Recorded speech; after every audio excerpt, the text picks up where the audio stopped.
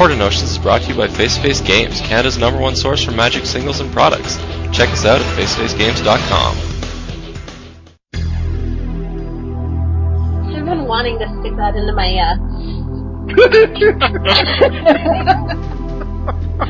my black-red deck. Alright, Adina. Next time, don't pause for emphasis at that point.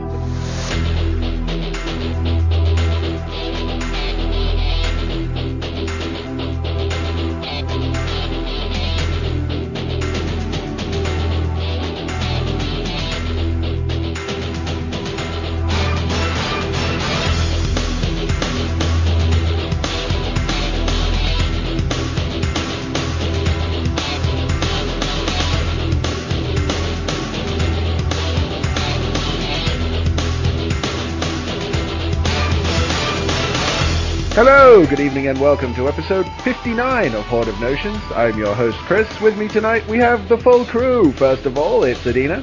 Hello, everybody. We've got Will. There were only 12 Thragtusts in the GP Charleston top 8. And we have Travis. Only 12? Are you sure about that? As far as I can see, there's 4 in Brad's deck, 4 in Brian Easton's deck, and 4 in Morgan Chang's deck. It's a shame that Brad didn't top 8, though. Really? Oh, whoops. No, it's not Brad. Who's the other guy? It's Reed Duke. They look alike, you know. Oh, wow. Okay, that's a good start. So we've got a full plate ahead of us this week. We're going to jump right in and start with some news. As we are the FNM-centered podcast on the MTG Cast Network, the news that from January onwards, FNMs will be able to be modern format is something that we should probably cover. What are your thoughts on this, guys? I think it's awesome. Well, you would. There are squirrels in modern. There is a squirrel in modern, and it's in a land. But don't worry, I've got a foil one from Jack LaCroix, so I'll be putting it in every modern deck I have now. So basically, all my decks are going to have 59 cards and a Swarm Yard. Hey, it gets Delver. You could have regenerates Delver. Could have just had it in, your sideboard. Regenerates Pack Rat. Squirrel main deck, not sideboard, Will. Come on. Get with the program. My bad. Regenerates Giant Solifuge. I'm just going to keep... Hey, it has legitimate uses. It regenerates Pack Rat. I just said that. Do you think this has anything to do with the fact that they reprinted the Shocklands? So now a lot of the people have those anyway for standard, and they're easier to get, and so now it's not as difficult to get into the modern because you've got better access to the land base. So now the general populace will be more interested in playing modern. I think that's their hope. That's part of it. I think that they're also setting up for Modern Masters to be huge. What I'm hoping is that a lot of stores that can run 2 FNMs will run a standard one and a modern one, and they'll have like 10 or 12 people at the modern one to start with. But some of the people who are hanging around for the standard one will see modern, will want to get into it, will start buying up some cards, and then when Modern Masters comes out, they're all going to want to grab hold of it. And this way they can actually sanction an event following Modern Masters. It's like, hey, look, you open these cards, you want to play them? We're playing it next week. And of course, they have said that they're not. I think Aaron replied to me on Twitter and said, Aaron Forsyth, that they are not releasing event decks for Modern Masters. But there's nothing stopping them doing a modern-centered dual deck, for example. Right, but they said that they're printing Modern Masters so that people can get modern reprints. Well, sure, but all you have to do is look at... Yeah, but that's the one product that they're bringing out. All you have to do is look at Izzet versus Golgari and see some of the modern staples that were in that. Right, but it's like, if you want them to just reprint modern staples that are like, say, lower on the food chain, I don't think they have a problem with that. Whatever, if they come out with like Boros versus Gruul or something like that, then they'll probably be in there. Like, you can get a Lightning Helix or something like that. But they're not gonna, their goal obviously is to push this Modern Masters. So they're not going to be giving out, say, higher profile cards in dual decks or whatnot when they want people to be buying a product. No, I Masters. agree. Do you But think that this means that they'll move the F&M rewards cards back to modern up, or will it stick to just being standard legal? What do you mean I think standard modern- legal? They've been giving out. There's some of the cards that they gave out, not now, but I don't know what it is now, but like a while back, that were like standard legal for a day. But that's also, they're not. Also, they're not good. Most of them. That is It's true. like, why do I want this? Who wanted Teetering Peaks? Really? No, Lingering Souls wasn't good. I said there's a bunch of them that aren't. There's exceptions to Okay. the rule. Yeah. But I think as well, like, you can already get Lightning Helix and Path to Exile in the Johnny versus Nicol Bolas dual deck. You can also get a Johnny in that, which was seeing some high table play at the most recent GP in Chicago. That red-white control deck looks so much fun. Right, but, I mean, they're not selling those, right, to basically increase people's interest in Modern. They're basically selling for people that are, say, on a smaller budget and have decks that are already built to play. Sure, but this is the sort of thing they've been doing, is putting some of the $6-8 uncommons in dual decks because they fit the dual deck, but they also make them available to people who want to get into Modern. But $6-8 uncommons are in dual decks. Path to Exile, Isochron Scepter, Lightning Helix is about $4 to $5. Do they put Eternal Witness in one? Eternal Witness is $5. Okay, when I think $6-8, I think Spell Snare. And Remand. Spell Snare is $9. Remand is only $6. Right, but like Kitchen Fix is one that they haven't done yet. Isochron Scepter isn't a modern staple. Eternal Witness is fringe playable. Well, Isochron Scepter just needs a deck. It's like Ether Vial, right? Ether Vial is $18 right Yeah, now. but it's too slow. Yeah, maybe. Like, I mean, I just now, well, today, I changed the Modern Storm list that I was playing to make it the one that Finkel was running at the Pro Tour, and, like, this thing goes off turn 3, like, not even trying. Have you seen, just to sidetrack a bit, have you seen the Epic Experiment Storm deck that Matthias Hunt was running? Yeah, I played against it today in the two-man queues. It's capable of some pretty stupid things. Yeah, it's basically whoever wins the die roll against Storm wins. Yeah. So Modern is capable of some very stupid things. So we will have a Modern Primer show a little closer to January when you can actually start playing in it. Just to give some of you who aren't interested in Modern right now an idea of how to get into the format, what are some of the decks to watch out for, some of the metagame choices you can make. In the meantime, though, let's talk about what we've been playing recently. Adina, we haven't had you on for a while. You've been gallivanting around the country. What have you been playing? I have been playing a lot of Limited. Obviously, I went to 2 different Limited PTQs, so the one in Montana and the one in Utah. And then this weekend, I actually took off and relaxed and watched coverage and didn't go somewhere to play. But obviously I was playing Friday Night Magic and some other things, and I don't really have a standard deck. The standard deck that I've been running at F&M is a Jund Zombies list that's not anybody else's list. It's just kind of some cards I threw together, and it does about 50-50. If they get the Thrag Tusk before I can kill them, then they win. If they don't, then I win. So a lot of it depends on the die roll, depends on whether or not I have to mulligan. The deck really doesn't mulligan very well. So, I'm not sure. I kind of want to run something, I'm thinking more aggro with either more haste creatures or something more Rakdos-centric or I don't know. I just haven't quite figured out exactly what I want to run. So this is actually a good weekend to watch coverage and see what decks are out there. How have you been doing in Limited? How have you been finding the format? Really swingy. There's so many, just such good cards that are in the format that can take over, and there are so many different strategies that it doesn't seem like it matters. There's not like a set thing where, okay, you want to kind of go for this, and then you're going to be really good. Like Pack Rat is fabulous, but if you deal with Pack Rat, you got to have other stuff in your deck. and Collective Blessing is just a total beating when you're playing against it, but if they don't draw it, then sometimes you can just smash right through. I tend to lean more towards the Rakdos, so I've had really good luck drafting super aggressive Rakdos decks. I had a deck with Desecration Demon. I really like that card. And yeah, just lots of removal because there's just not very much removal going around. So the more you can get, the better off you are. Yeah, well, you've done a lot of drafting. Do you find that mirrors your reflection on the format? I don't know. I get the feeling there's a lot of people I draft with that are bad. That like don't. Well, no, but I mean it's fine to have say they looking for a coherent plan, but when I can just draft a deck that has 15 grizzly bears, like you're not going to out tempo me. Like it's nice that you have all your fatties, but I'm just like hit you for 2, hit you for 4, hit you for 6, hit you for 8.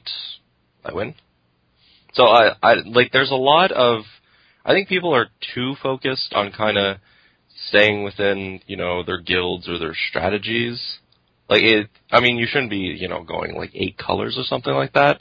But if you can kind of just sneak in with drafting all the aggressive guys, not necessarily Rakdos, but just a lot of the aggressive guys, and from Selesnya and Azorius, there's actually a whole lot too, then you have a pretty good shot there.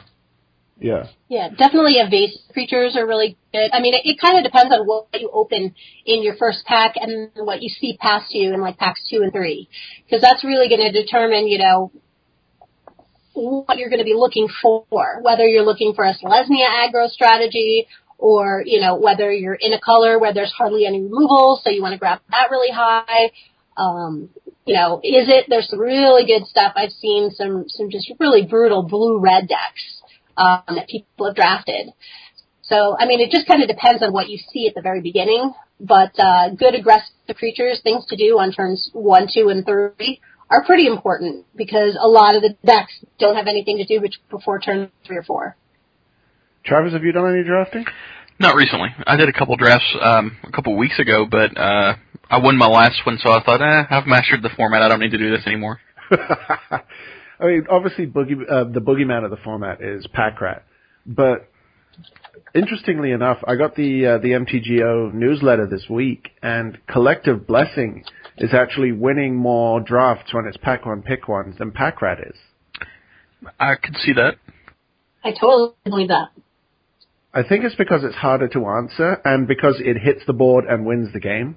Whereas Packrat needs a few turns to actually become lethal. Well, assuming your board has something else other than a Collective Blessing. Well, let's hope so by turn 6.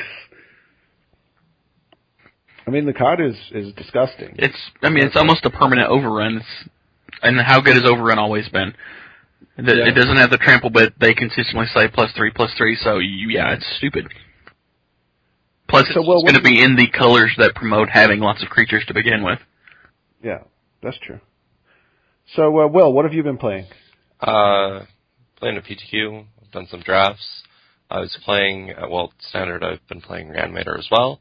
But I've actually, this past kind of week, I've been really busy with a whole lot of other things that I can't focus my attention. And I mean that literally, because I've had a migraine for the past 6 days. But actually, over the weekend, it's kind of gotten better. So I've been spending some money building up some modern decks on MTGO and just kind of testing that, seeing what there is that people are playing and how they're being played. Since GP Toronto is coming up in 3 weekends, 2 weekends, 3 weekends from now. Is it December 3rd and 4th? That's the 8th and 9th, is it not? Well, 7, 8, 9 that weekend. Yes. Okay. Yes, so 3 weekends. Yeah. So I figured I might as well, play a bit of Modern if I'm going to show up to a constructed GP. I can't just probably a good idea. I can't just rely on Travis, mostly because his information is just completely wrong. Hey, if you'd like, I will build you a deck that I will guarantee will go at least 3 and 4. Yeah, I already told you that you need to be working on the Enter the Infinite Omniscience deck. So We're not going to talk about that because it's not confirmed. yeah, but you need to get on that anyways. How about just an omniscience deck? No, it needs to have more ridiculous blue cards in it. It should have a dichotomy. It should have, like, every single blue card that costs, I don't know, 8 or more in spells. They should all be in there. How about I just build you an octopus deck? That doesn't seem very good. I mean, it would be blue. Or a Kraken deck. That way you can put your deck down and just tell your opponent you're going to unleash the Kraken on him. Hey, look, this podcast just jumped the shark. No, he said octopus and kraken. I don't think there's any sharks. Come on, Chris, get with the program. Are we playing Quest for Ula's Temple? Is that what we're playing? No, a real man pays for his Krakens. What have you been playing, Travis? I have been making people rage quit left and right. I like that. I like that a lot. It's just something about losing to Terrible Fog that just makes people feel like they're insignificant and not beneath you. Yes, I've been continuing to refine the Turbo Fog deck. How's it looking now? I like it. Now, considering that a deck with Hellrider won Grand Prix Charleston, if the format takes a swing that way, it's not going to be good. But if it takes a swing towards Craterhoof Behemoth, it's still good. I'm sorry, you have incorrectly pronounced the name of that card. Will, how can we pronounce that correctly? Hellrider. Thank you. Yeah, a friend of mine, one of the Twingers, actually, took your Turbo Fog list to FNM. Sweet, how'd he do? No, he didn't play it. He just took the deck and built 2 FNM. Did he just, after the game, he said, hey, check out this deck. Oh my god, I'm so glad I'm not playing this. This pile. You mad, bro? I brought in case no TP in the bathroom.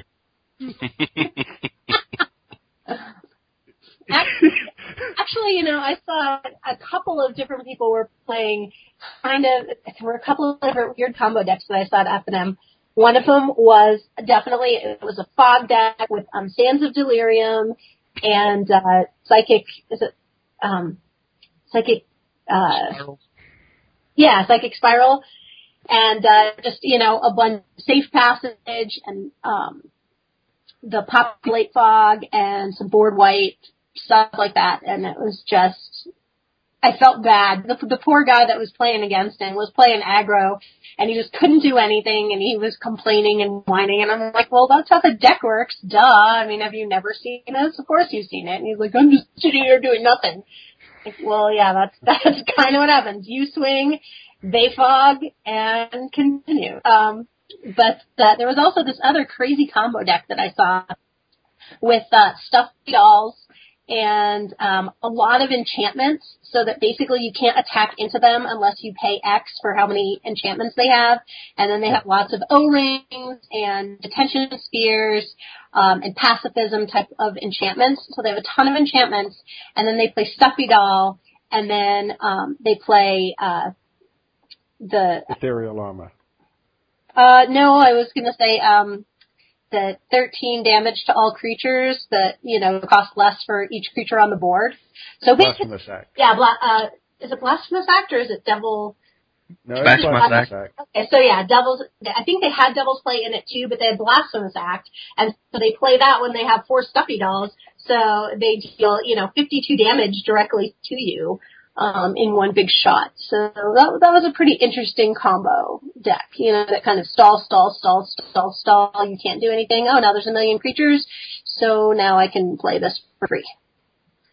So apparently someone listens to Chris Lansdale.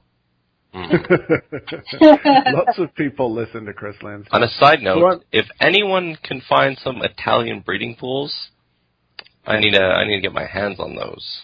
Yeah, I need an Italian birthing pod. Because they're called Ponza Prolifica. I like it.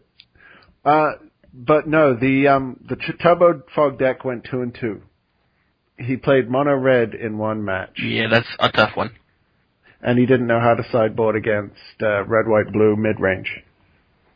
Did the mono red player have Hellriders at least? Sorry, did he have what? Hellriders? I don't know. With mono red, you really need Witchbane Orb, or you're probably going to lose just because they're going to see enough cards to burn you out. All right, but did he have Hellrider? Oh yeah, he had those. Okay. Yeah. Yeah, with Turbo Fog, you want to dodge that red matchup. But I mean, if you're playing the mid-range decks, all these Thragtusk decks, you're like Reanimate. You're almost guaranteed to beat Reanimate because they're helping you put all these cards in the graveyard, and they have no way to interact with your fogs. So if you expect lots of Thragtusk, lots of Reanimate, it's a great choice. Right on. What about Faith Mending? You been doing any of that? Not recently. I did get aggravated. I played like 7 or 8 red decks in a row, so I went back to Faithmender just to crush those and just to feel that satisfied ha feeling again. Did it work? Yes. The next 2 red decks I faced, I finished the game at like 90 life. Terrible. You're a bad person and you should feel bad. So I've been playing that green-black mid-range deck that Will and I brewed up a couple of shows ago. I splashed red for Rakdos Return in the main deck with some Dreadbores in the board. The deck is just so much fun to play, except when you get C5 lands over 2 games. And I just really enjoyed playing it at F&M. Didn't do so well, but I really enjoyed playing it, so that's something anyway. Vraska is actually really good right now. I don't think she's very good in a metagame dominated by red decks, but against the slower mid-range decks and the Jund decks, she can certainly do some damage. The Desecration Demon is very good too. Yeah, I played a PTQ yesterday. Rather not talk about it. Hey, 2-2 is not bad for your first PTQ. It's not. No, it's not a question of the record. It's like wait, what the did PTQ you go? meant a lot. 2-2. Unacceptable. You play PTQs all the way to the end. No, not in this case. There was just a lot of reasons for me to get out of there as quickly as possible. Yeah, I dropped it 2-2 because in a 7-round event with 101 people, I wasn't top 8ing with that. So, if I might ask, and you don't mind, who was the head judge? Some guy from New Brunswick. Okay, so you were right. Yes. Yeah, don't worry. I'm pretty sure at my first PTQ I probably, got DQ'd because I was playing illegal cards or something like that. No, it was frustrating because I had Packrat and Vitu-Ghazi Guildmage. I mean, 2 cards that can just win the game on their own, and I never activated either of them. I cast them both and they just died. That's generally how your bombs interact, how they work. So that's why you just wait and play Packrat turn 5 so you can immediately activate it. Well, when you're playing against a 5-color deck, which is the only time I drew Packrat, you don't know what sort of removal they've got. So running it out 2 or 5 isn't going to make much difference. Either they've got it or they haven't. Well, see, it's because you're, going through the card pool that you had, you're just lacking in those, greedy bombs. Well, Packrat is about as bomby as it gets. Right. I mean, I don't know. I've kind of noticed that a lot of times what happens is, those good cards that you have, that's what draws out their removal. So really it depends on all your support cards. All your other creatures that are going to keep getting through because they're not threatening enough for them to waste their removal on it, but they're just threatening enough to keep pounding away and doing damage and getting through. Yeah, that wasn't even my problem. The 2 games I lost, one of them was just against Flyers with Knightly Valor on them. And the other round was against a guy who just clogged up the ground with Toke Selesnya, with the Centaur tokens before I could deal with him. Well, see, that's why, obviously, the better players, in some cases, the better players will normally get through. But you need, the pools that you kind of need are either, say, the nuts in one color, or you need to have, some form of greedy bombs that you can play. Mm. That's what I've been noticing. Don't get me wrong, right? There's a whole lot of Packrats around. But I went down to a PTQ in Burlington, and the finals was one of the people from Montreal, one of my buddies, John Stern, who he's been to like 12 Pro Tours off of PTQs, and he lost in the finals to Dave Shields, who was clearly the best player in the room. Yes, well, he's been on the Pro Tour too, hasn't he? Yeah, he's been on the Pro Tour as many. Well, actually, I think John probably has more Pro Tour appearances, but he's certainly one of the grinders from like that, say, New York, Massachusetts, Vermont, whole area there. Didn't he win a GP? I'm pretty sure Dave Shields has won a GP. But then again, so was John Stern. So. I think so. Wasn't it? It was no, recent. John Stern hasn't won a GP. You're thinking of John Smithers. Oh, okay. Yeah, that's true. Right on. So our main topic for today, though, is since we had 2 standard Grand Prix this week, it's probably something that we should talk about and see how it's going to affect FNM in the next couple of weeks. And I think the one thing we can take away is that Brad Nelson is a freaking genius, and he broke the format. You mean a freaking genius? An FF freaking genius, yes. And he broke the format, and what he said on our show was absolutely right. That is a completely sweet deck. He loves playing it. People love the fact that he is playing it. And it's the best deck in Standard. Were they calling it Rihanna Crater? No, it's called Hoof, There It Is, because that's what Brad wants to call it. Except when Brad lost, then it was called Hoof, There It Isn't. Well, user won, so. Yeah. Yeah, but it's not Brad that won. Doesn't matter, same deck. But has Yuza been on our cast? Not yet. Is Yuza one of your new very best friends? No, although he does seem like a really nice guy. Oh, holy hell, who's dying? Zombies? Zombies. Hello. Okay. I'm pretty sure that's the deck that, oh no, sorry, Conley named his the Cranberries, because the Cranberries sing the song called Zombies. Zombie! Anyway. So, yeah, Crater Hoof Behemoth in the Hoof There It Is deck won GP Bochum, also known as GP Best Buy, because in Germany they're not allowed to give out cash prizes for Magic. And Brad Nelson Kane was at 12th? Gift cards, right? No, they're not allowed to give out gift cards either because they're cash equivalent. Can someone please name me a store that trades gift cards for cash? They can be spent as cash. They can be spent as cash. They can turn around and sell them to someone who is going to buy something from the store for cash. Yeah, okay, that's what the law is in Germany. All right, but no, well, the official wording, I think it was Wizards put out, is that they can be traded at the store for cash equivalent. And I was like, that seems very odd considering on the card it specifically says that it can't. It can be spent as cash, but it can't be, but like the wording of it was just very weird. And I was like, I need to find these stores that trade gift cards for cash. So the only thing I know for sure is that the top 64 got PlayStations and boxes of product. Okay. It's going to be really interesting when if any of them are from the States, and they get back to the States and try and plug them in. Oh, I thought you were going to say they were going to complain because they spent all that money traveling over there, and now they're actually not getting, say, money, to reimburse their trip. And also, you can't play European games on a US PlayStation. Yes, you can. Oh, you can? You never used to be able to. No, PlayStations aren't region locked. Okay. Unless European ones are very weird that way, but they've never had any problems in the past. Also, in the top 8, there were a couple of Jund decks. There was a blue-white Delver. Chris's favorite deck of all time, by the way. One of the top 8 matches was blue-white Delver versus red-black Zombies. It felt like it was 3 months ago. That's what happens when Pillar of Flame leaves the format. It was ridiculous. And the Delver deck was playing 2 cards that I've been talking about, Inaction Injunction and Swift Justice. I played both of those in that Spirits deck that I tried at game day, and I was happy with both of them. But I guess they're just cheap, effective spells. One of them draws a card, and they flip Delver. Oh, there's a Bant deck. Those are tons of fun. If by tons of fun you mean incredibly boring. Wait, there's a Bant deck with... Okay, it has Thragtusk and 1 Staff and In.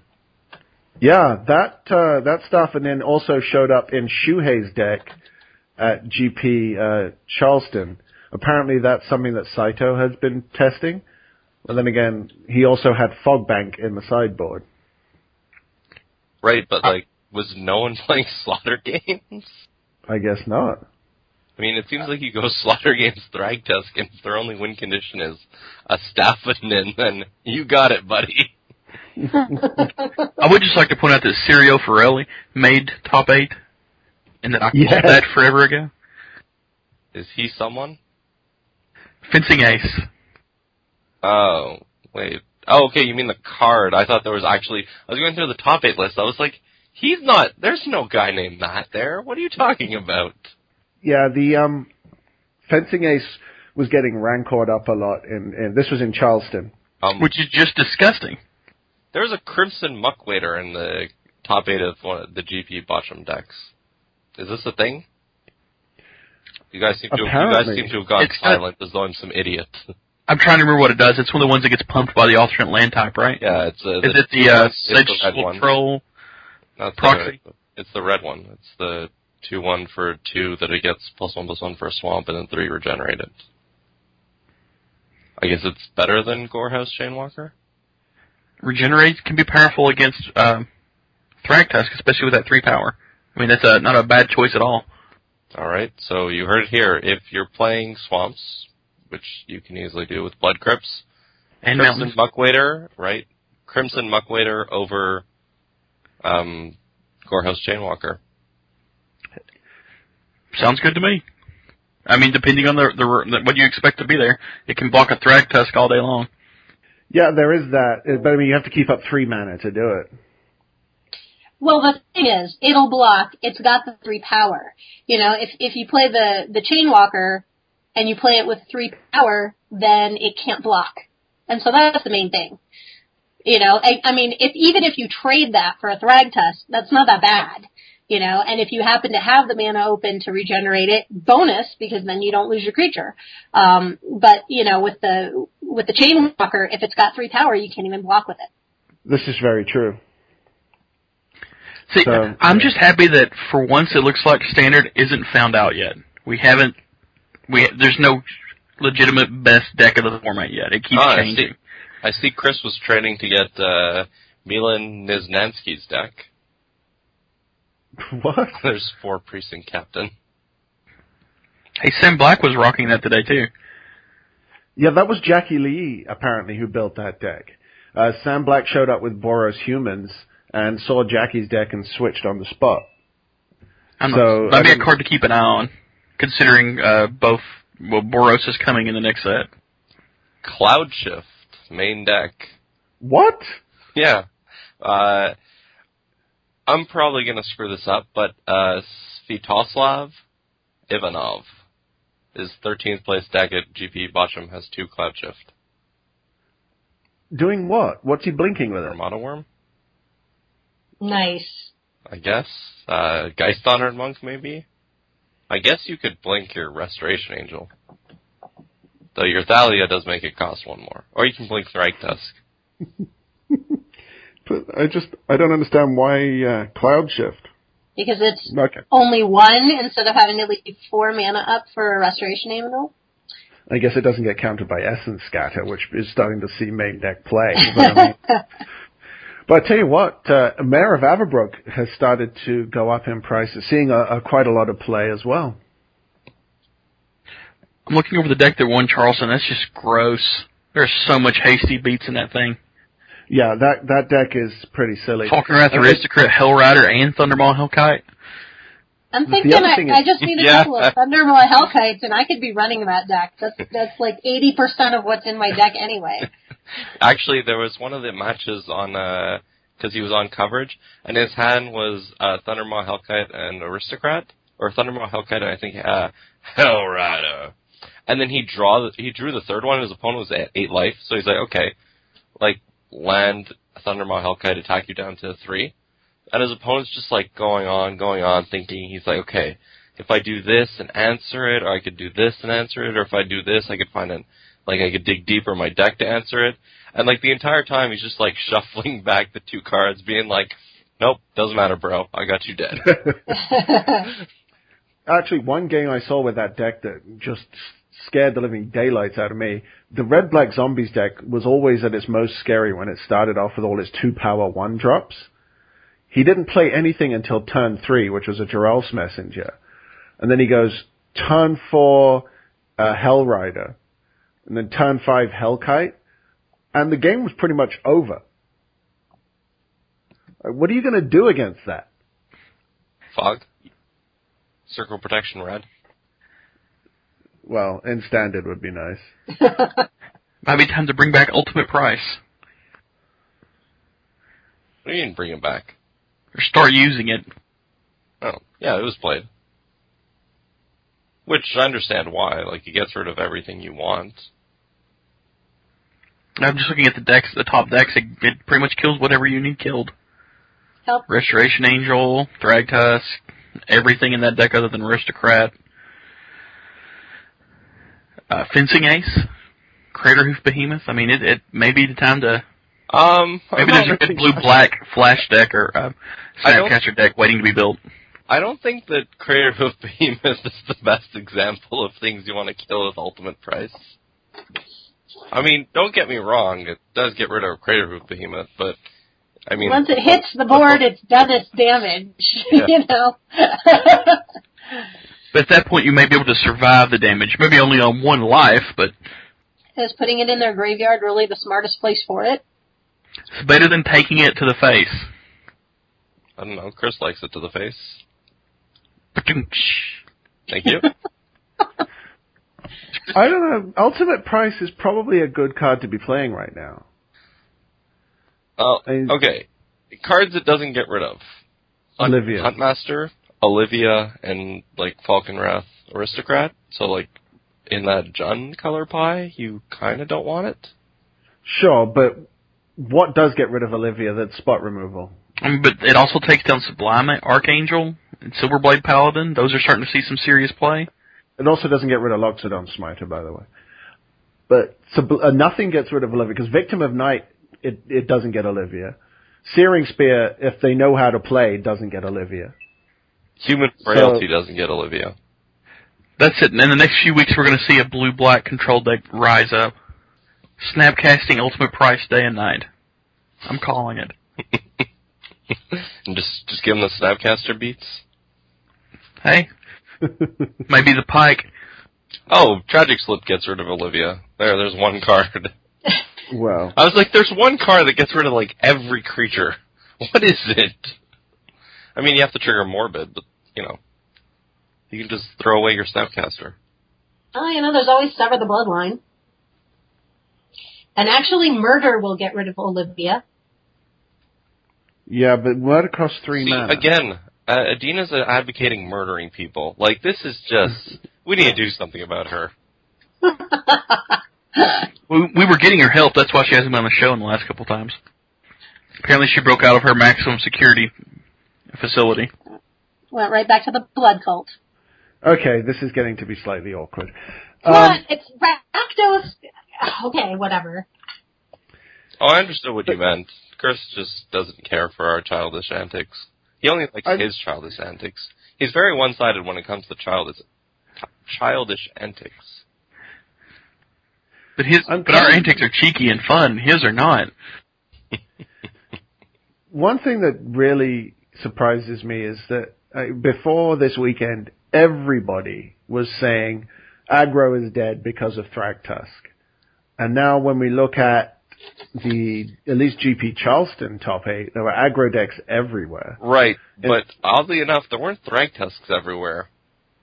Well, there were Thragtusks, but they weren't in top 8. A lot of them didn't make it into top 8. They just missed. And I think what's happened is the aggro decks have learned to be fast enough to beat Thragtusk, or they've got things like Hellrider, which pretty much negate Thragtusk's life gain with one swing. Oh my god, Brian Kibler's deck has Bearfighter in it. Yeah, I know. Brian Kibler's deck was hilarious. But I don't really care. There was a deck with Judge's Familiar in it. Never mind that. There was a deck with Door to Nothingness in it. Yeah, Ali Antrazi's deck was just amazing. The deck includes such highlights as Door to Nothingness, Rakdos' Return, Sphinx's Revelation, Garruk Primal Hunter, Nicol Bolas Planeswalker. Okay, Cameo, where's this list? I've got to see this. Cameo, Vraska the Unseen, and Gristlebrand. Yep. You get the feeling he just sat down and said, I'm going to play all the best cards in the format. Also, I love how there's a Kessig Wolfrun in the deck. Well, he does have Chromatic Lantern. No, I get that. But there's only 2. Like, it's not like he's running, like, 4 Chromatic Lanterns. Like, I'm going to shore up all my bases. There's only 2. No, but he probably has enough dual lands that he's fine. Like, this deck is hilarious. It is. It's an Ali Antrazi deck. What more do you want? No, right? I'm pretty sure he topped himself in this one. Not only that, it has 3 Cavernous Souls for 6 creatures. Yeah, I'm not sure about that either. Well, you can bet those 3 creatures aren't getting countered. None of the 6 well, aside for the 4 Thragtusks, but you have 4 beasts, a demon, and an angel. It's not like all 6 are the same creature types. Yeah, but if you've got 3 Cavernous Souls, you can set 1 a beast, 1 an angel, 1 a demon. How many are there? 4. God, Ali Antrazi is a madman. He is. Like, I have to build this deck, I think. I think I'm missing oh no, I'm missing the Sphinx's Revelations. Yeah, I picked up my playset. Those things are going to be very, very good. Yeah, I need to build this, just to, like, have a starting hand that has, like, a Vault of the Archangel in it, a Cavernous Souls, a Nicol Bolas, a Vraska, and, like, Rakdos' Return and some other stuff, and be like, yeah, this is a snap keep. The deck is it's stupid. It really is. I mean, Cameo is double blue, and Sphinx's Revelation, double blue. Primal Hunter, triple green. Right? It's not even the single green, Garrett. I'm telling you, man, Chromatic Lantern makes things easy. If he draws that, he doesn't care. But he's only running 2. That's just how he likes to roll. Hey, there were 2 Ajani Caller of the Pride in the top 16. This deck also features interesting choices like Azorius Arrestor and Wandering Wolf, which I guess makes sense with the Sublime Archangel. But Wandering Wolf? Yeah, the 2/1 can't be blocked. Creatures with power less than Wandering Wolves can't block it from Avacyn Restored. I mean, if you slap a Rancor on it, somebody's going to have a hard time blocking it, I guess. Well, yeah, but if we're going to do that, Archangel, I would just prefer Champion of Lambholt. Nope. Well, yeah. Cheaper, the Wolf's cheaper. Only by 1. And Champion of Lambholt makes your whole team unblockable. We're not saying he's right. We're just saying we understand. I love Champion of Lambholt. It's such a beating. It's so good. I don't know. Especially with We need Champion of Lambholt with Collective Blessing. Yeah, that could be alright. That could be good. Travis, I think I found the basis for your deck. Okay. It's Which in one? The top 16. It's by Kurt Spies. Kurt Spies, I think you'll find his name is, but go ahead. I'm pretty sure it says Spies. He's a spies like us. Although it's not, it's in the, It's Esper shard. And you got a whole bunch of Planeswalkers in there. But you got some ultimate prices and some Snapcasters. So you can start off with this. Go. It also has Jazz Hands in the sideboard. Oh, okay, that's it. I'm building it. No, the deck that it also me. has Faithmender in the deck. Yep, that's it. Done. Da-da! Alright, so Faithmender has now top 16 to GP, top 8 to Star Cities. The deck that really surprised me that did well on day 1, I think it completely fell off on day 2, was the one that had 4 main deck Staticaster and main deck Nightshade Peddler. Hey, that's a very powerful combo. Especially with all the creatures running around. And I think that was actually at the top tables on day 2 at Bochum, which, if you think about it, is kind of ridiculous. I mean, that's just how slow the format is right now. You can put a 2-card, I'm going to kill all your creatures combo out and expect it to do well. I mean, it's a complete trump to Lingering Souls, even with Intangible Virtue out. Obviously, without Intangible Virtue, you don't need the Peddler.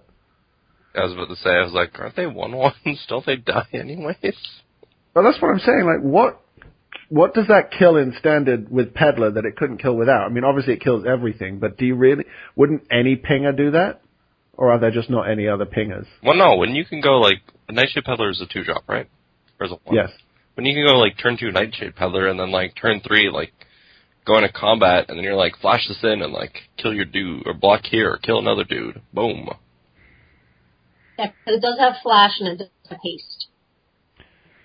I guess. Isn't the cast about having fun?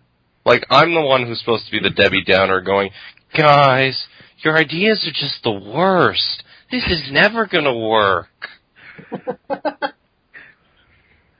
I don't know. It just seems really weird to me, that's all. Well, yeah, it is weird. But it's a good weird. Putting Death Touch on a pinger is a time-tested formula.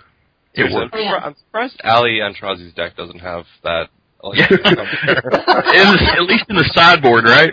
Yeah. No, then you'd need a 4th cavern.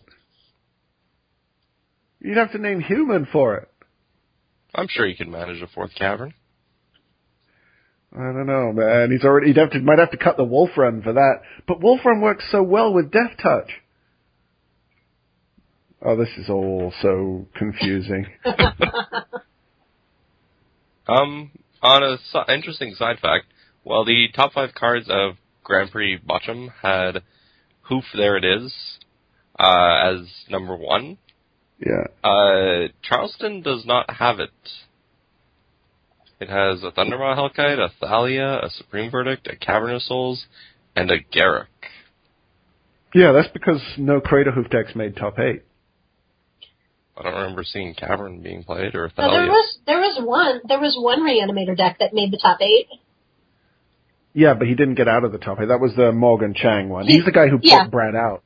Yeah, he didn't make top 4, but he made top 8. He also had increasing confusion in his sideboard, which is pretty sweet. Heck yeah. He's like, I'm gonna mill you. Well, it's good against the Reanimator decks that dump half their library in their graveyard. Then you go, oh yeah, increasing confusion. Nice reanimation, brah. That's right. I don't understand. I don't know what you're talking about. My deck has never done that. This is a very interesting sideboard. The 2 Evil Twins.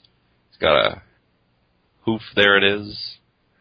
So the other thing I can see with Evil Twin is that you copy an Angel of Serenity, exile as much as you can, and then kill the Angel of Serenity? Is that what you do? I think you just want to exile the Angel. Right, so wouldn't Clone just be better in that spot? No, I guess it has, like, some, good parts to do with it. Like, if your opponent has a Thragtusk and you copy the Thragtusk, then you can just kill all his Thragtusks. Yeah, this is true. Also, But I mean, the other thing about Evil Twin, though, is that you don't, if he's got an Angel of Serenity, say he took a couple of your creatures and put them under there, you're going to get those back when you kill the Angel of Serenity, and you don't have to do it by putting the Angel of Serenity under your Angel of Serenity, and then if he kills yours, he gets his back, and then he can repeat the process. It's just gone. That's true. That's a good point. Sometimes you don't want to exile the Angel, because then he'll get it back easier. Yep. Evil Twin, one thing about Evil Twin as well, it has the same name as itself. So if you do copy Angel of Serenity, it taps to do it, doesn't it? Yep. I was going to say you can kill itself in response. You can also copy a Thundermaw Hellkite, tap down all their flyers, kill their Thundermaw Hellkite, and still have yours on the board. That's pretty sweet. I'll go with yes. Well, it works. Thundermaw Hellkite has haste. I mean, you need 6 mana to do it, but... I think these 2 Grand Prix were very counterindicative of what we've been whining about in the past. Charleston more so than Bockham. I think Bockham's metagame was more what we expect. I mean, we knew here at Horde of Notions that Brad's deck was going to be awesome. But if you look at the rest of the top 8, there was a lot of Thragtusk in the Jund decks and the Bant decks. There wasn't really a great deal of aggro. The rest of the top 16 was a bit more diverse. But Charleston, who saw that coming? I mean, it looks like the people that did really well in Charleston were the ones that expected exactly that metagame and built decks to beat it. I don't even know. A lot of people have been complaining that you can't beat Thragtusk, but apparently you can. Clearly. And of course, people are on Twitter complaining now that, this is terrible, control decks don't have a chance, now aggro's back, and with Supreme Verdict and Caverns and Smiters, you can't play control anymore. Boo-hoo. Well, personally, the problem that I had, right, was not like, you can't beat the Thragtusk. It's just that, when you have a Thragtusk mirror, it's just like, oh, good, this goes on forever. Yes. Right, so there's much less interaction when it's like, how is that worse than the control matches that go on forever where it's, I cast Sphinx's Revelation. Okay, in response, I cast Sphinx's Revelation. I mean, how is that worse than better than the Thragtusk matches? Because honestly, Thragtusk matchups are the only time, the first time in forever I actually went to time and standard. Even when there was, the Cobblade mirrors running around, right? I never went to time. And these are just kind of, people, I don't know, it seems like these people that are playing Thragtusk aren't used to playing quicker matchups or making more decisions, and they're just, taking forever to make decisions. And it's play faster, please. I don't want to be lulled to sleep. I don't think that's it. I don't think that's it. I mean, I was watching the Star City Games coverage today, or yesterday rather, and a lot of the matches, I mean, they would go to time on game one, and it was this, Bant versus Reanimator kind of matchup, and they weren't playing slow, and they weren't thinking a lot about what to do. It was just, okay, I knock off 5 of your life, okay, you gain 5 life back. They'd be sitting, both of them would be sitting at 30 life, and nobody can do anything to the other one, and they're just, digging and drawing cards, and, playing Thragtusks and gaining life, and nobody could get through. One person would wipe the board and then start to get ahead, but then the other person would, activate their Vault of the Archangel and gain a bunch of life, and so it wouldn't matter. It was just a lot of life game. That's a perfect example of why Star City is a terrible indicator of the meta game. Because you had 2 GPs where that just wasn't the case. Sure. So, obviously, all the people that play Star City Opens can do is net deck. Whereas people who actually know what they're doing are building around the metagame and finding ways around the Thragtusk dilemma. You were talking about Sphinx's Revelation, Travis, but the problem is that most of the decks playing Sphinx's Revelation are also playing Thragtusk. But I'm saying if Thragtusk wasn't here, we're still going to have the same type of matchup that people complain about, where one deck does something, the other deck does something that pretty much the same thing and gains life and takes forever. I mean, we always have that in the format with these control decks, and they're now complaining just because creature decks can do it too, and it's just go cry on your pillow somewhere else. Calm down. Thragtusk isn't being played in creature decks. That's not the problem. The creature decks that play Thragtusk, like Jund and the green-white decks, aren't the ones that are taking forever. It's the control decks playing Thragtusk that are driving people nuts. It's not a question of, creatures can do it too, and that's terrible. Thragtusk is the biggest problem with Standard right now. It's not Sphinx's Revelation. You can't blink a Sphinx's Revelation, and not many people are flashing it back with Snapcaster either.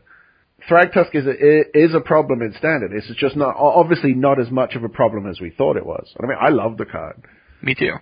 But it's boring as hell. I think the only bad thing about Thragtusk is it should have cost 2 green. Yeah, I can see that. GG3 would have made it, and maybe even make it a 5/4, but then red mages would complain they could never get rid of it. So, what do you think, Will? Actually, what's funny is that I have a list of the banned control decks with the 4 Thragtusk on my desk, and I was just like, I want to throw something together for F&M that would be fun to play. So I pulled out my 3 Niv Mizzets, and I was like, I'm going to build a deck with this. And what's funny is that, I haven't actually played my Izzet deck against any other decks. It doesn't lose to bank control, which I find kind of odd. Why is that, do you think? It has 4 Temporal Masteries. Okay. And there's never any counter spells around. I don't know, I think the bank control deck is kind of made out to be the boogeyman in the room, and I get the feeling that, when you have a standard environment at first, at first you always have, states or provincials in our case, and people just kind of throw together whatever they want, but then after that comes out, they see decks and they want to kind of just play the safest deck, which is what I think the bank control decks were. I think the bank control decks were the safest decks to be playing because you had Thragtusks, and you had, some counter magic, and you had basically stuff that, prolonged the game forever and ever.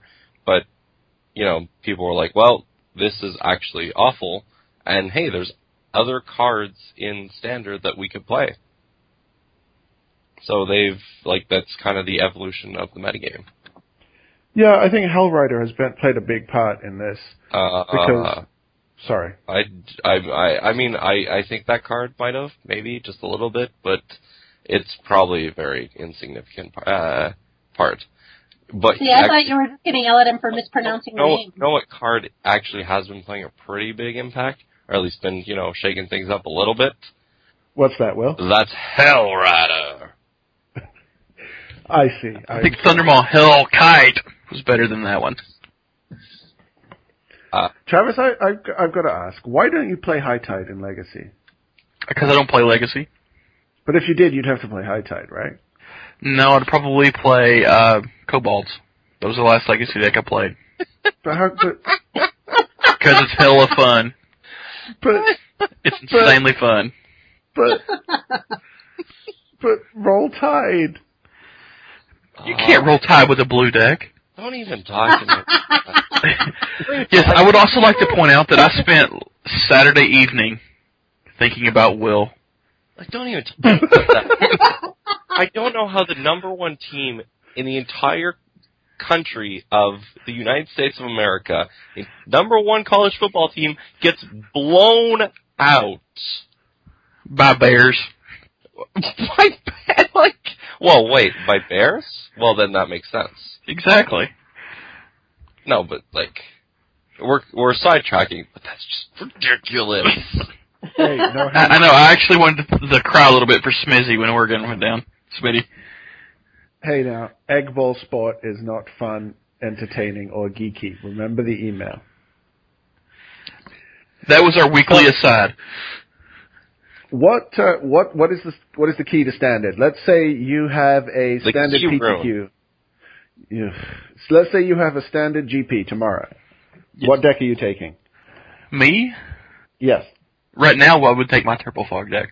Okay. Because I think one of the big things at Standard right now is playing a deck you know. It's sort of like the way it is in Modern. Anything is good enough to win, given the breakdown of the meta. Any of the major decks can win. So play what you know and what you're good with. And then just hope you get the matches you know them inside and out. I think that's the best way to do well at GP right now. Good point. Okay. I mean, if you take bank control, you could be playing against aggro all day, or run into the mid-ranges that are going to kick you in the teeth. Or if you take the mid-ranges, you could run into Turbo Fog. Or if you take the aggro, you could run into the 4 Detention Sphere, 4 Supreme Verdict. So it's going to come down to what you're good with and what you expect the matchups to be. Fair. Okay. Well, what would you take, Will? Reanimator. Not close. Most of it is what Travis said, but if this is the evolution of the new metagame, where the top 8 at Charleston has 1 Tameo and 0 Jaces, bring it on, baby. Bring it on. Would you take Hoof There It Is version, though, or would you take the old 4-color one? See, I don't like playing, little dirtly creatures and whatnot. I like my 4-color one. I know someone had mentioned, before, they're like, oh, you should be playing, a Craterhoof Behemoth in my sideboard. But one of the things from the original deck that I took out was Lingering Souls. Because I didn't like it. I'd rather stuff that digs more or has more utility. So even with nobody really playing Bonfire, you still don't like the Mana Dork plan? No, because you need a Craterhoof, right? The thing about the Hoof Third is if you get an opponent who's expecting it, and they bring in Slaughter Games, if they hit Craterhoof Behemoth that takes out one of the major ways your decks wins, you're pretty much going down to winning with Dorks and Gavany Township. Right. Admittedly, there's Gavany Township in it, but it's just, as the element of surprise, certainly. But for an opponent that's expecting it, as Travis said, it certainly loses some value. Although I did like Brad's sideboard plan, of being less of a Reanimator deck and more of just a straight green-white beatdown afterwards. Yeah, and I mean, he has Angel of Serenity in the board to help with that plan. So that might be part of it as well. On a fun side note, though, the only deck in the top 16 to have Slaughter Games is... Ali Antrazi? Yeah.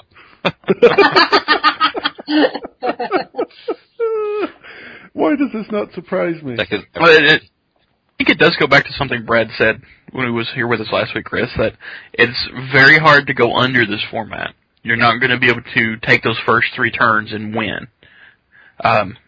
You're going to have to go over the top of Thragtusk. You're going to have to find some way that either overpowers it, out-tempos it, or... goes around it. Right. Yeah. And I think he showed that. Like he's winning on turn 4. He did win on turn 4 against Sam Black, and it was hilarious. Right, and then the red-black deck that won does the same thing with the haste creatures and the way the Hell Rider can give you the additional damage to offset the life gain, or the way Thundermaw Hellkite can reset it with 1 hit. This is a very fun format. It's definitely wide open. Awesome. I would take Hoof. There it is. I would not. Just because I love it. Don't lie. You take Ali Antrazi's Door to Nothingness deck. No, it doesn't have Ghosty McJazz Hands in it. Well, there's you. I'm pretty sure. That's how you update it. Yeah, I'm pretty sure. Actually, I might... What could you cut? Yeah, cut 1 Centaur Healer and put like a Ghosty McJazz Hands, because that gains you life as well. I might put... I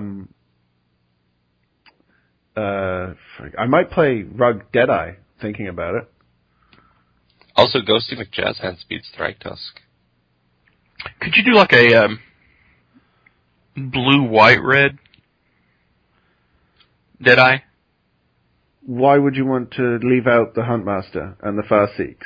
So that you can use Supreme Verdict to stay alive long enough to combo out. Well, aren't you going to be staying alive long enough to combo out with, your Thragtusks and your Huntmasters anyway? Maybe. And you can run Bonfire. Well, Bonfire is good because of your X damage, which you're going to use to win the game, and you can run Mizzium Mortars as well. Blinking Zealous Conscripts is fun anyway. Blinking Thundermaw seems hilarious. Maybe in the board. I don't know. I've always liked that deck. When we brewed it up, originally I loved it. And the excuse to play it again is strong. Yeah, so. It's not a fun deck to play online, is my main problem with it. I don't get it enough. That is very, very true. It's not fun to play online. Too much clicking. That and taking the time to actually find your infinite win condition can kill you. Unless you win game 1 and make game 1 take 47 minutes. Alright. I noticed Anything else? You didn't even ask me what I'd be taking. Because I guess everybody knows what I'd be taking. It's not really a big surprise. I thought I did. Chris figured you were still depressed after that Eagles game. Yeah, that's what I figured. They lost to the Vultures or something. I don't even want to talk about it. Washington, but close, Chris. The last month. I mean, Dallas, Washington, they're just, yeah, never mind. Now, what will you be taking to F&M? I assume it's not going to be green because you want to distance yourself from the Eagles. Well, you know what my favorite card is, because you say it best. I don't say Geist of St. Traff best. I think that's Travis. Play blue? When have I ever played blue? St. Traff. He sounds kind of like a vampire. I think she might be talking about Hell Rider. I think I might. I've been wanting to stick that into my my black-red deck. All right, Adina. Next time, don't pause for emphasis at that point. So now we know why I didn't ask Adina what she was going to take to F&M. I'm going to put it into my Rakdos deck. With zombies and vampires and other good things. Well then. So let's move on and change gears here a little bit. apparently, you strange people in the United States are about to celebrate Thanksgiving, which, as will rightly tell you, is the second Monday in October. Yeah, you guys are celebrating Columbus Day? You guys are celebrating fake Thanksgiving, but go on. Well, the majority of our listeners also celebrate fake Thanksgiving, so, we have to tolerate that and take yous out of our words and pretend the holidays exist. So, Travis had the bright idea of us telling all of you what we're thankful for in Magic. So let's start with the Americans. Travis, what are you thankful for? I am thankful for Thragtusk. It's about damn time that the best card in the format is green. Yeah, because Primeval Titan was never the best card in a format. No, he was always like second or third best. Or Noble He was Hierarch. being put in the corner there. And I Genesis understand. Wave, Lotus Cobra, Knight of the Reliquary. Yeah, but those were all behind like Jace the Mind Sculptor, Stoneforge Mystic, Snapcaster Mage and Delver. Rancor. You're not even a green mage. I don't know what you're complaining about, though. Who, me? Yeah, you.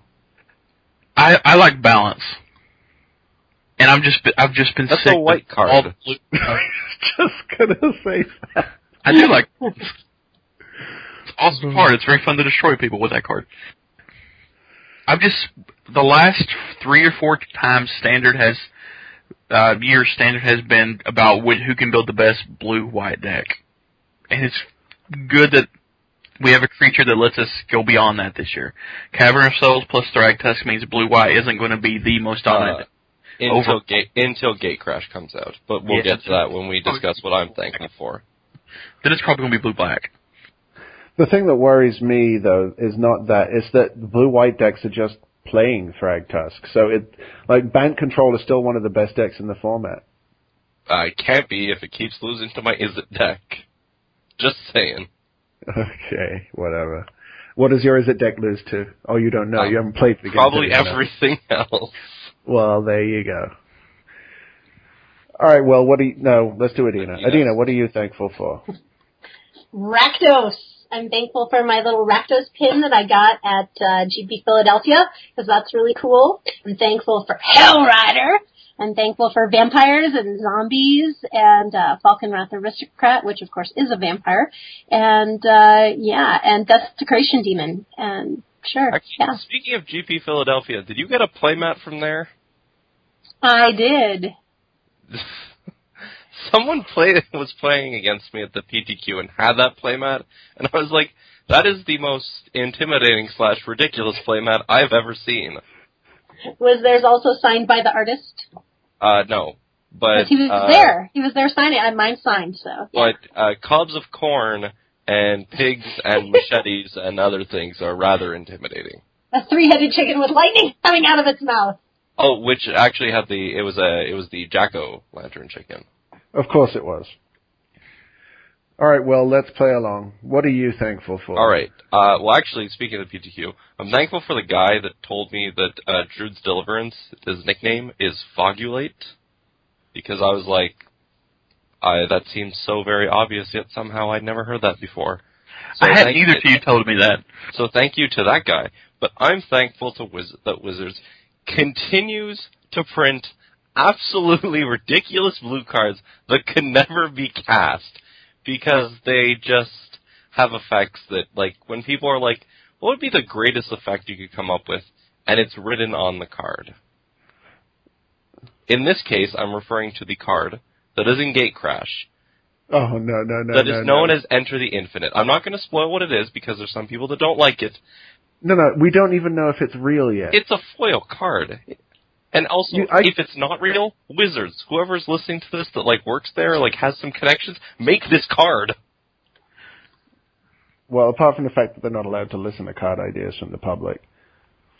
They're allowed to listen. They can find a way around. This card needs to be made. It's terrible. Or amazing. Anyway, moving on along. Also, it's really good in those blue chroma decks. Also, there's this red dragon that was also spoiled that has probably the most ridiculous you win the game condition of all time. But that's neither here nor there. You know what they need to print? Actually, they need to reprint something like Felidar Sovereign. That way, these life gain ridiculous decks will have a win condition that they can play, and then the game will be over, and it won't take, the entire 50 minutes just to get a draw. They already have one. It's called Chalice of Life. I thought you were going to say Battlewoods, because that's obviously the better one. Regardless, though, Christopher Lansdale, what are you thankful for? And aside for the fact that you're now known as the Landsturtle. I am thankful for Magic in general. Lame. Come on, something better. Yeah, we were all making sure that none of us said that so that we didn't come off like a tool. Well, what can I say? I am a tool, a giant tool. No, I can't, I narrow it down to one thing I'm thankful for. I guess the openness of every format right now. There is not a single format where I feel that there is one deck that's just oppressive and is stopping you from playing any other deck. And that's the best time to be playing Magic. Especially if you like to brew like we do. Right. This is just an awesome time. We just saw 2 standard GPs with something like 12 different archetypes in the top 16 of each of them. Between the two of them, I mean.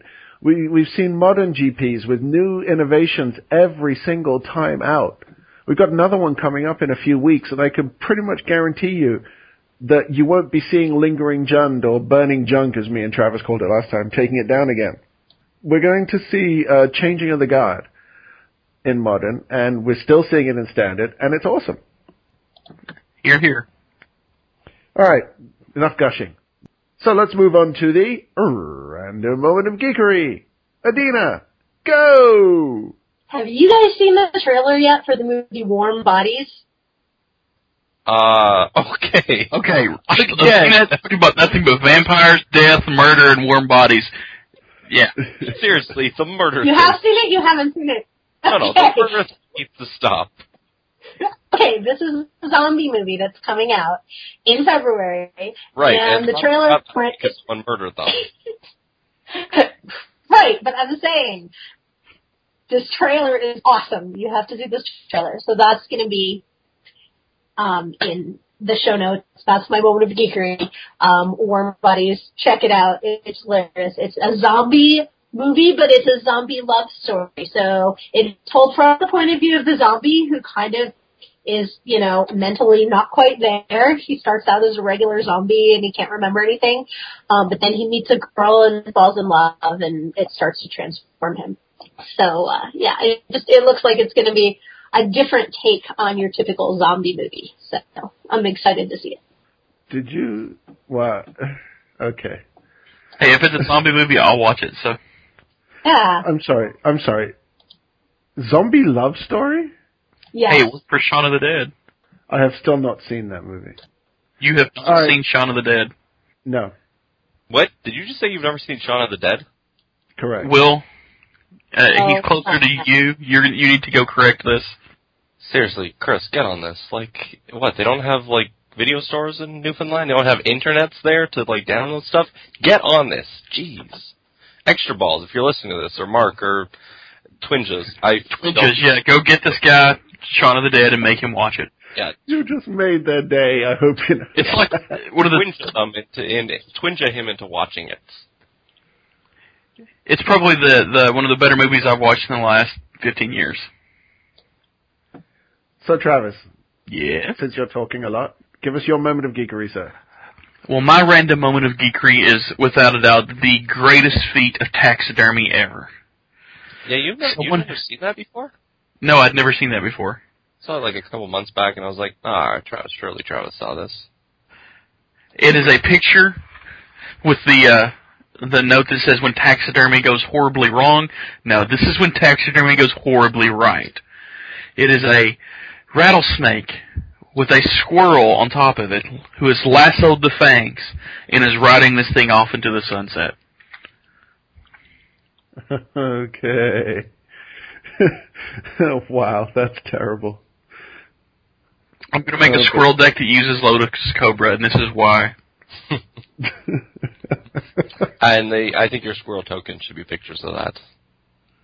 That would be fine. I think I'm going to proxy some up. That's pretty awesome. We still need someone to do the Horde of Notions tokens. For those of you wondering, Travis is a 1/1 squirrel. I already have some. They're bear tokens. Will is a 2/2 bear. You mean like a 17/13 bear? No, I don't. I mean a 2/2 bear.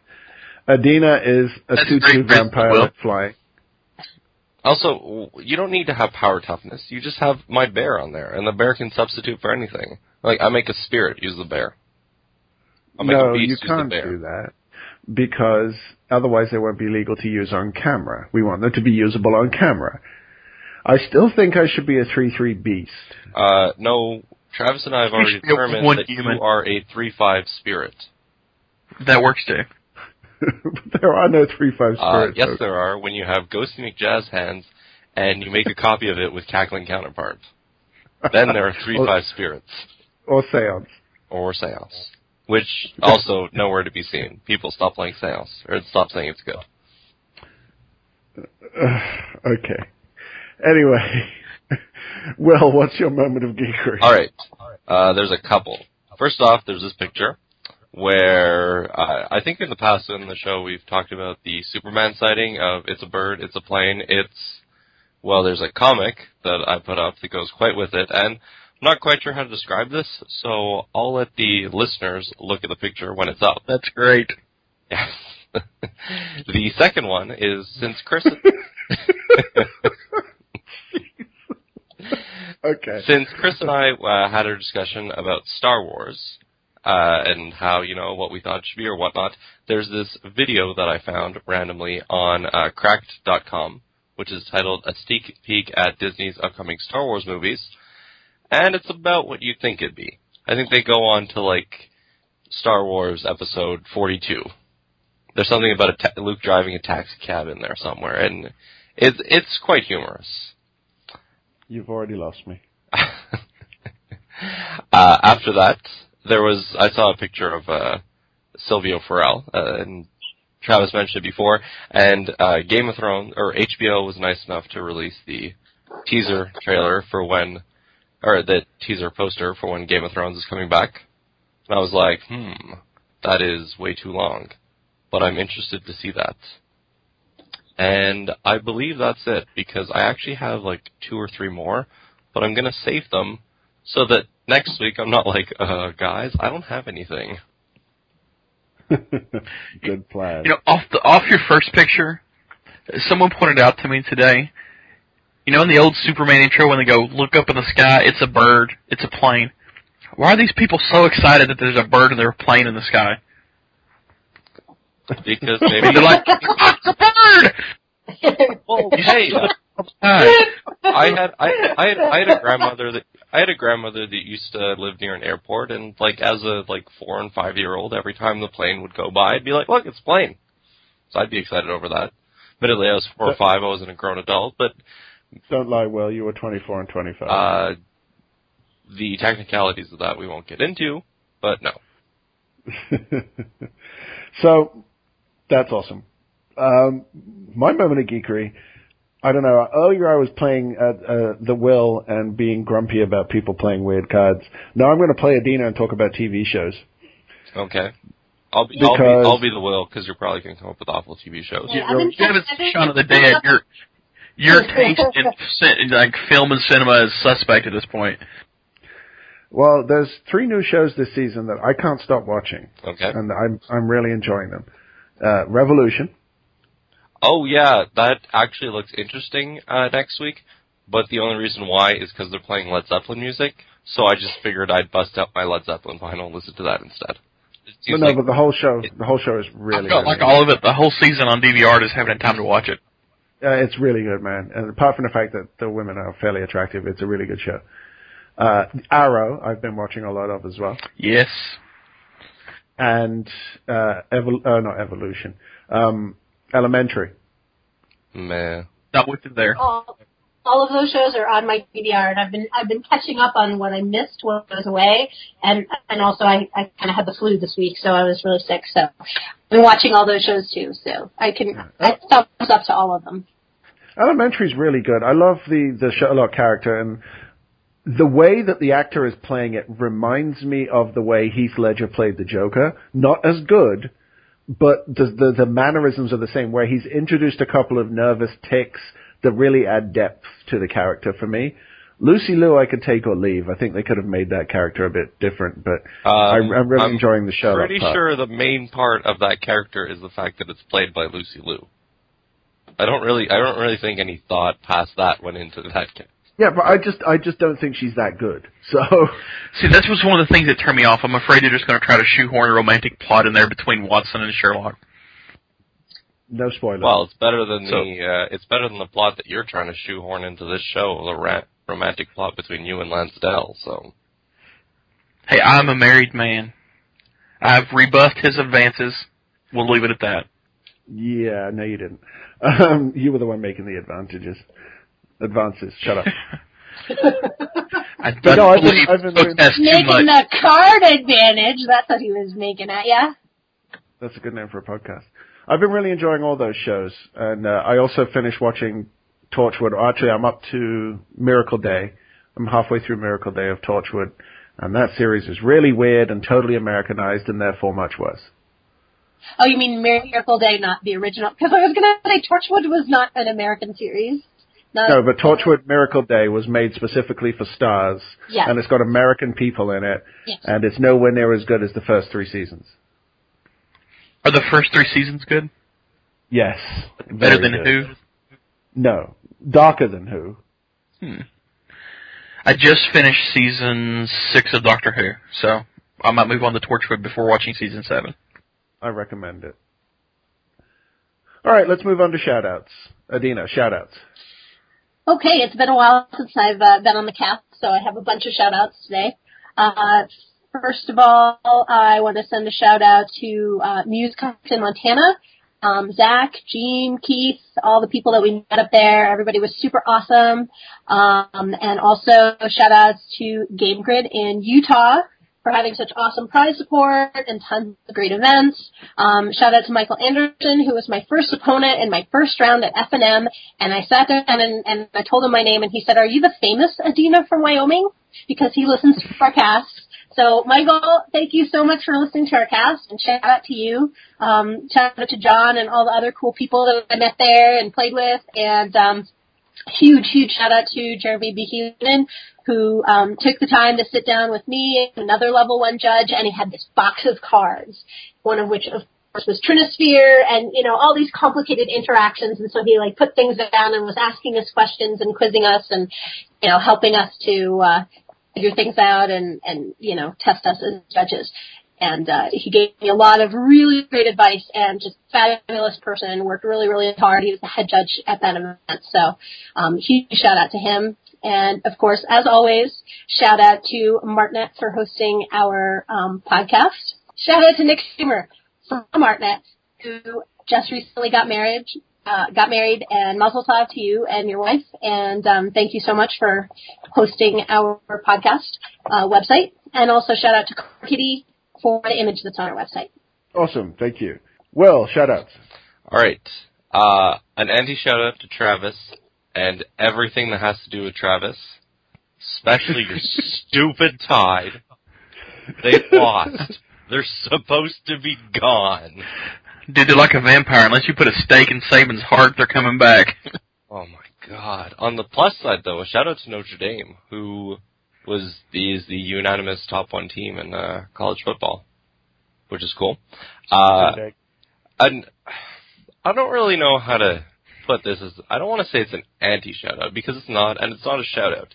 But apparently I'm the only person that thinks Skyfall is a bad movie. I'm not going to get into spoilers or anything. It's just, I didn't like it. It doesn't work. So, you people need to get checked that are in love with this movie. Okay. Well, no, it's just everyone was like, "Oh, this is the greatest movie ever," and then I was like, "No, not only is it not a great movie, it's not a good movie." But regardless, although an anti shout out to Javier Bardem, buddy, come on. You and I both know you're better than this. After that, there was a PTQ the past weekend that I went down to, which is why I couldn't be on last week's cast, that was run by Quarterstaff Games. A shout out to those guys. Like, the PTQ, I mean, they weren't selling anything, they had some other vendor was there, but just, the judge that was there, the level 2 judge, was from, the shop. The event that they ran was extremely smooth, extremely, tight and well done, and, like, we started at, 10 o'clock, a bit later, but, like, everyone got their sealed pools and whatnot, and it was 7:30, and 8 rounds were done. That's pretty sweet. Yeah, at 7:30 they were handing out prizes and getting all the people ready for top 8, which is, like, insanely smooth. And what's interesting is that they kind of had a delay before the round starts because they wanted to make sure that everyone had an opponent for the round. So, like, they didn't delay the round, but, like, everyone sat down, you know, they're like, do you have an opponent? And if someone didn't, they're like, okay, we're just going to take a minute or two to find this person so that no one got any penalties for showing up late. Now, I don't know if, like, that's kind of the way it's they're not allowed doing that, or it's supposed to start the round at a certain time. I assume it's up to the discretion of the head judge. But, like, that's how it ran, and it was a really smooth event. So that was really cool and really nice to go down to, especially since there was travel time in between. And I went down with Frankie Richards, Eric Goudreau, and KYT, who abandoned us. But, so a shout out to those guys, a shout out to John Stern, who made top 8, and a shout out to my other buddy Kevin Onktil, who also made top 8. They didn't win, unfortunately, but a shout out to those guys. We did get lost going to the Applebee's, but we ended up at Buffalo Wild Wings, and a shout out to that place, because that place is fantastic. Like, I don't know, Travis and Adina, if you've ever been. Nope. But that is, like, we just kind of, like, showed up and we're like, well, I guess we can eat here. And it was absolutely fantastic, that entire meal there. A shout out to, Face-to-Face Games, who will be at, GP Toronto. So if you're going there, you can stop by the booth. And not only that, but on day 2, Face-to-Face Games is sponsoring the Mana Deprived Super Series, which is going to be, events that they're running throughout Canada, which are cash events, and on day 2 of the GP, they're going to be running a Mana Deprived Super Series event. So if you're like me and you probably won't make day 2, go check it out because it's going to be a pretty huge deal. You know, it's definitely really cool that they were able to get the big event on day 2.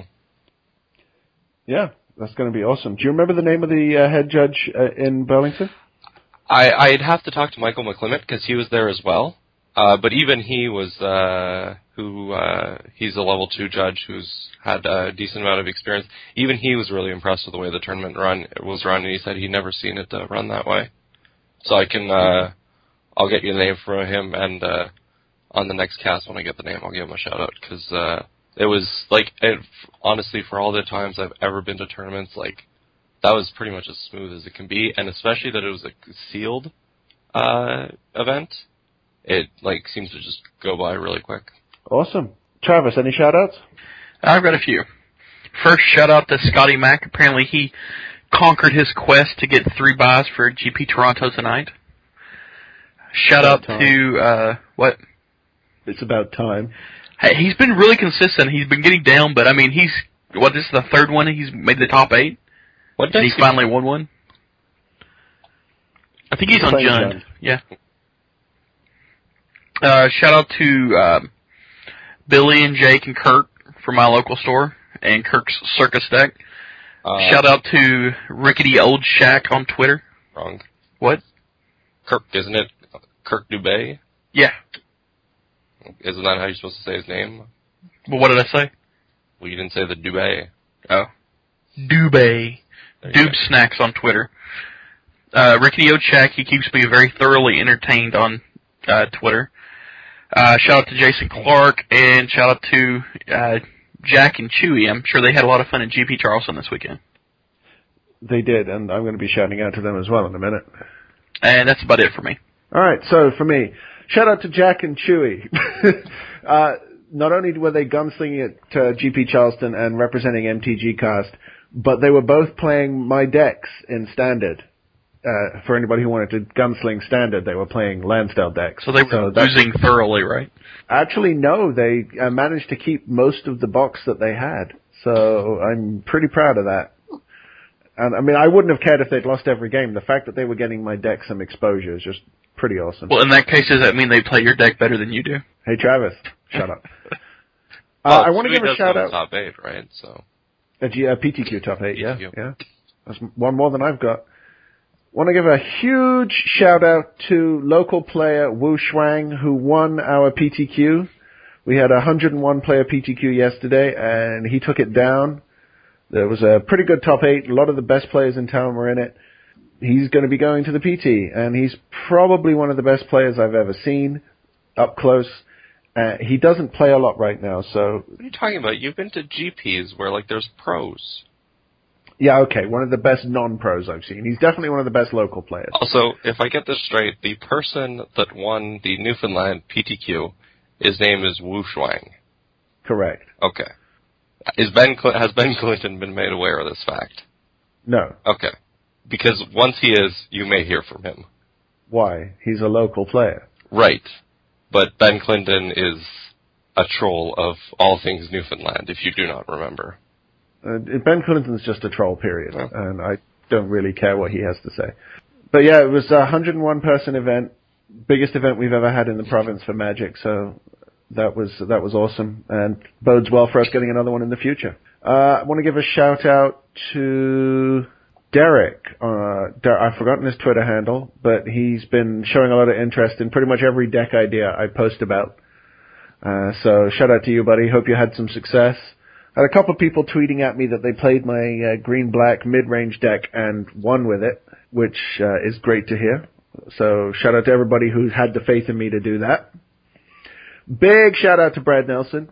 Great having you on the show as always, and really sick run at the GP. Sad you couldn't get there. I was yelling at your deck to give you the Crater Hoof in the game 3. He had 3 turns to draw one? Something like that. And he couldn't find it, and it was just really depressing because he worked so hard on that deck, and I mean it's capable of winning a GP. We know this. Yeah, but a European GP, those don't really Which count. Had more than double the number of people that were in Charleston. Right, but like those don't really count. I mean, like when it wins an SCG Invitational, then that's a deck. Well, I mean that's like the Pro Tour, man. Yeah. We love you, Todd. Big shout out to Aaron Forsyth, who asked me why I wanted foil tokens. Also, who stopped ignoring Chris. Why do you want foil tokens? Because I just think they'd be an awesome extra, you know? We've got foil pretty much everything else. Now, would the foil token replace the token in the pack, or would there be a non-foil token in the pack as well? It would replace the token in the pack. See, I think logistically that'd probably be more difficult. Maybe. But I still want to see it. Like, it would be awesome. No, but I think if they could probably, like, well, I mean, it'd be awesome, but at the same time, like, you'd want to make them, like, extra rare, right? Yeah, well, maybe. Well, like, probably on the same level that, like, say, a foil rare would be. Like, the odds of you getting foil rare are the same as the odds of you getting foil token. No, because, I mean, they've never openly acknowledged it, but I think tokens have their own rarity run anyway. Of course they do. I thought they had acknowledged it. I thought that it was basically that based off of what creature or what card produces that token, and if it's a rare, then the token's rare. If it's a mythic rare, then the token's mythic rare. Have they ever actually openly said that though? They've mentioned something like that, but it's something along what Adina said, but there's one of them that doesn't hold up. I forget what it was, but there's a common that made tokens that, like, the common token was extremely hard to find. I forget what it was, I mean, the thing is, the rarest ones to get were the Wormcoil engine tokens, because Wormcoil was a mythic and you needed 2. Right. So that was the hardest one to come by. I've got both of them. I've got 3 Vraska Assassin tokens. I finally got the, actually a shout out to the guy who I have no idea what your name is at the PTQ, who opened an Assassin token, and actually Vraska in the same pool. And I was like, are you gonna use that? And he's like, well, there's a Vraska in the pool, but like, that he was passing. But he was like, no, who cares about the guy who's getting it? You can have it. So shout out to that guy, because I got my 3rd one thanks to him. Nice. But I mean, for one thing, I would like him to put symbols on the tokens, because they already have the set symbol. So I'd like him to put the rarity symbol on there, and I'd really like, if they did foil tokens, that the foil should have the same rarity as the tokens. So like a zombie token would be really easy to come by, but the Armada Worm 5/5, for example, would be really difficult to find. On a side note, if we're going on about what we'd like, I would actually be really cool is for one set, like obviously not these coming up now, but if they were to have full art tokens for one set. That would be sweet too. Maybe we need to save that for the Christmas wish list episode of the podcast. Yeah, or there we in go. that case, the Hanukkah wish list. Okay. We'd have to do it in between the two, because Hanukkah starts on the 9th this year, doesn't it? Also, I haven't looked. So that's all the shout-outs I had, I think. I can't think of anything else. On a side note, because we mentioned it, Dave Shields actually won Grand Prix Dallas Fort Worth in 2011, which was the one that was kind of infinite miss, because it had 4 Cobblades and 4 Rug variants in the top 8. Oh yeah, so he must have been incredibly good on his game that weekend. Yes. Yeah, so you were right. He actually did win a GP. There we go. So no shame in losing to him. Alright, on that note, let's wrap this baby up. So, for Adina, for Will, and for Travis, this is Chris saying join us again next time for another exciting episode of Horde of Notion. Hell right.